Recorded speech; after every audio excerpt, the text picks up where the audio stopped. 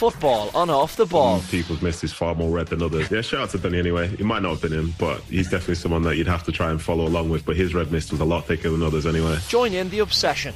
Subscribe now at offtheball.com/join. Off the Ball Breakfast. Ireland's sports breakfast show. Delighted to say Rachel O'Sullivan is with us. Kathleen is here as well. You're both very welcome. Are we going to start in Gotham? Is that the best place? Yeah, can do. Very, very interesting story with them. Obviously came last in the league last year, had one of the worst records in NWSL history, and then came out and kind of stunned everyone this year. But probably the best story out of it is Ali Krieger finishing up her US career and her professional playing career. She kind of joked with Megan Rapinoe, who also finished up at the weekend, about when would her last game be when she first announced it, because obviously you don't know what the playoffs when you're going to go off. And Megan Rapinoe posted a screenshot of a text message, and she was like November 11th, and she was very true, and it all happened for her. But yeah, she's been such a good, loyal servant to US football for so long, and just one of those nice success stories. Like, you know, it would have been great for Rapinoe, obviously, to go out on a high, but I think Krieger going out on a high is probably the next best thing. No sign of Sinead Farrelly stopping again. Is there? There's no possibility that she's going to ride off into the sunset here? No, I don't think so. I know there was a bit of worry earlier on in the year when she missed that international break after the World Cup, but she came back for the last few. Seems happy out. Obviously, great news for her getting that win over the weekend. It's, again, another great redemption story. I think that was kind of the thing with Gotham over the weekend. There were so many good individual stories that it was very easy to get behind them, and then obviously the game itself was quite entertaining too. Rachel, just put some context on Sinead Farrelly's achievement for us, will you? Oh, can you hear us, Rachel? Yes, I can, just now. Yeah, sorry, I'm just wondering, could you put some context on the achievement of Sinead Farrelly in securing a place on the Gotham team that wins the league, and coming back and just being an important character for us into the future as well? It's a real, I don't want to use the word fairy tale, but it's a real full circle story after everything that she's gone through over there. To then go and lift the trophy is a pretty special moment. I think, she obviously left football for a while and didn't think she'd come back to it. So to not only come back to make the national team, to make a World Cup, to then win it is pretty incredible. It's a kind of storybook type of thing. We do expect her to play. I was being mildly facetious. Oh, yeah. No, I think she should be coming back. There's no reason why she wouldn't, unless it's a case where, obviously, coming to the end of her season and having to go straight into the middle of it after the World Cup, maybe there might be a choice there somewhere where they decide to give her a bit of a break, but that would be the only reason. There'd be nothing else behind it. Okay. To talk about Katie McKay, go on, sorry. Sorry, I just had one last one on Gotham, Rachel. Is there one single thing that's been mentioned as the reason why this spectacular turnaround has happened, or what's the go-to anecdote that's been used in the aftermath of their success at the weekend as to why they've managed to turn this thing around? I don't think there's one particular thing, to be honest. It's always an unusual when you see a team that didn't necessarily top the league to then win it. I think it is always special when you've got another extra level to it, that being Krieger leaving as well. I know both teams had someone leaving. Megan Rapinoe was also finishing her career, but I do think that gives a team extra fight. I know Rapinoe obviously got injured very early on in the game, but it just felt like all the pieces fell into place for them as the games went on. And maybe that final piece was playing for somebody and knowing it was their last game, because there seemed to be a lot of emotion around the fixture, and particularly at the end, it was very nice to see.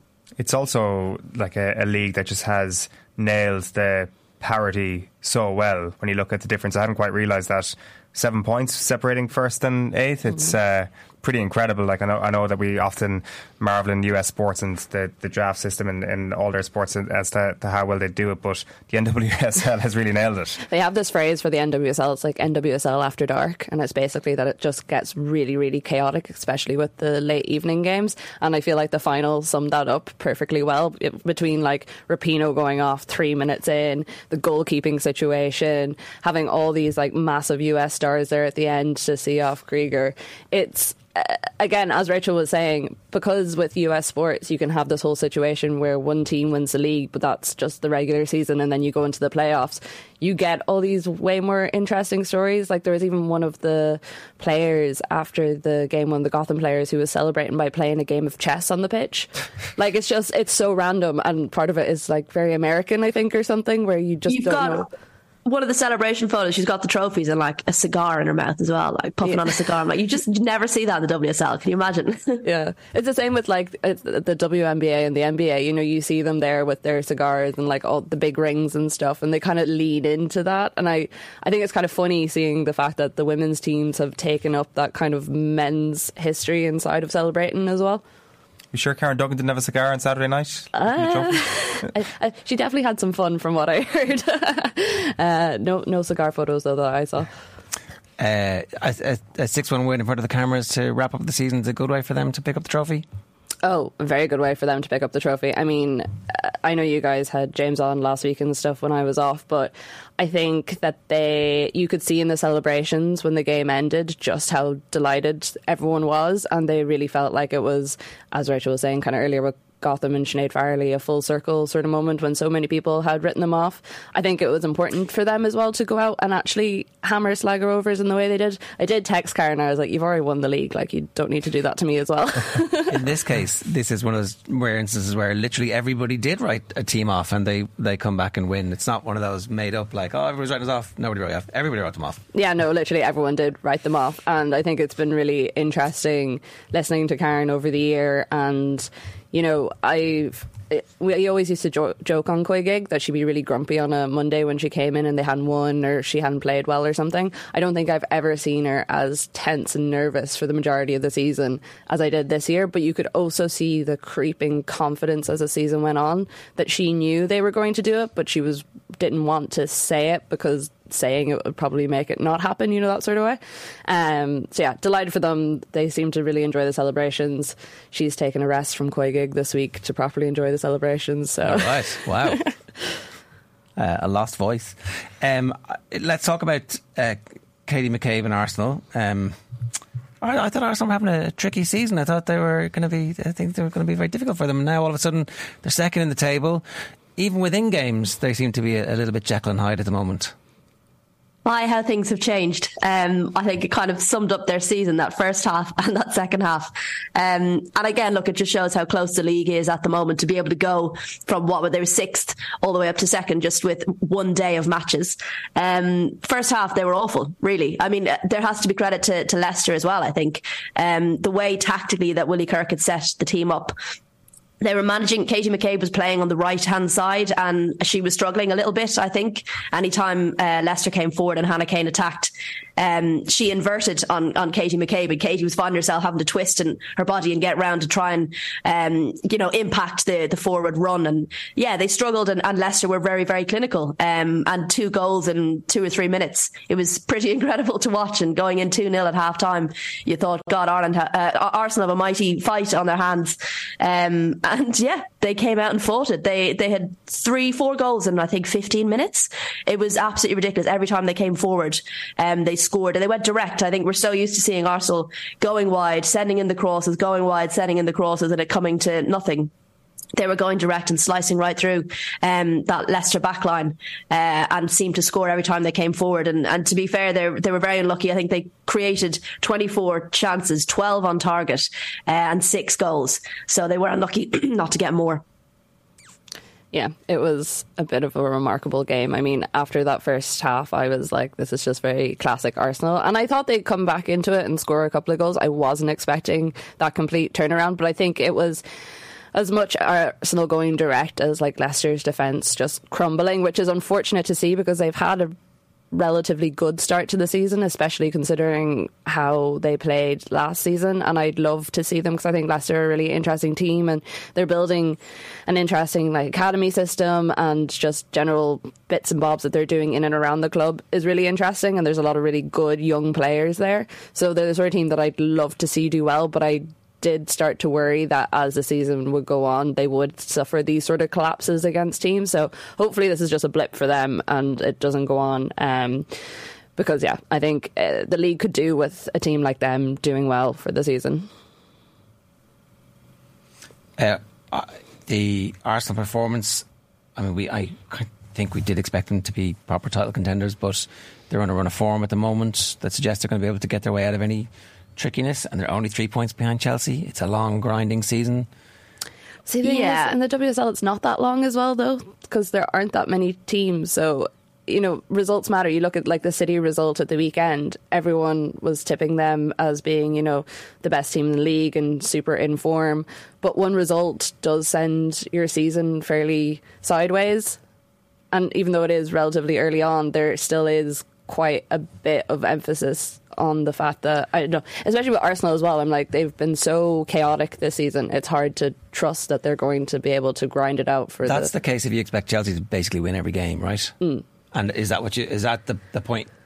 Well, I think Chelsea have the added fire this season as well, as knowing that it's Emma Hayes last season, and they're definitely not the Chelsea that they were, and I think that they're, like we saw last season, they ground out a few ugly wins, and that's what ended up getting them over the line. But I do wonder if now that they have the Emma Hayes situation, is that going to give them enough that they can get to the end of the season and they'll be fine, but then maybe next season we won't see them being the kind of cohesive machine that we're used to. Agreed. I think Chelsea, they're not playing their best, but they're winning. That's all that matters to Emma Hayes at the moment. I think with Arsenal as well, it's they need to be beating the teams they should be beating or that they're expecting to beat. And that's where things maybe have derailed a little bit at the beginning of the season, where they would expect to have beaten Liverpool. I think getting the draw at Man United was an okay result. Like, that wouldn't have been so catastrophic. But I think someone was asking Mark Skinner about this pre-match, about the games that they need to be winning, where a draw here and there, where they expect to have taken 3 points, could potentially derail your title hopes. And I think this season, as we keep saying, every year it's closer and closer. It is closer this season. Maybe, in the past, a team, you lose 2 matches, you're not going to win the league. That's not really the case anymore.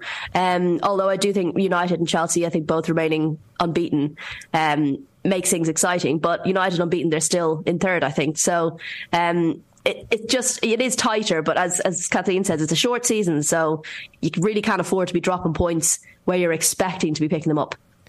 Group stages of the Champions League, by the way, start tomorrow evening. If you had to give, say, for example, an Arsenal fan who won't have a horse in the race, a team to look out for or a team to get on the bandwagon of in this campaign, Rachel, who would you suggest? It's hard. I'm excited to see, like, Paris FC. I think they've done so much damage. That might be hard for Arsenal fans to watch, given that's who knocked them out. But a team doing that kind of damage, knocking out Arsenal, knocking out Wolfsburg, in the same group as Chelsea, they excite me. I'm really excited to see how they get on. I'm excited to see how they manage the group stages, because obviously those 2 games they played felt a bit like cup final games. You could throw everything at it and hopefully get the result. So I think it'll be interesting to see how they get on the group stages, but they're the ones I'm really looking forward to watching. And obviously we will be following Chelsea, of course. Courtney Brosnan, not a great weekend for her. Conceded 3.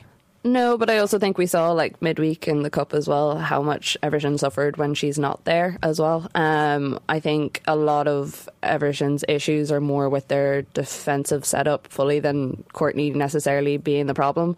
There was, like, 1 or 2 where I thought her positioning could have been a bit better, but I don't think there was any, like, standout. It was an absolutely horrendous game for her. She made, like, any massive mistake. Okay. Anything else from an Irish perspective over the weekend? Tough one for Megan Connolly. She own goal for Bristol. Heather Payne was back for Everton after being on the bench midweek, and then Izzy Atkinson also came on for West Ham. So great to see her getting more game time, because she's been really impressive for them when she has played this season. All right, Rachel, we'll let you go. Good stuff. Thanks a million. Cheers. Thank you. Cheers. It's Rachel Sullivan from Girls on the Ball. Off the Ball Breakfast, Ireland's sports breakfast show.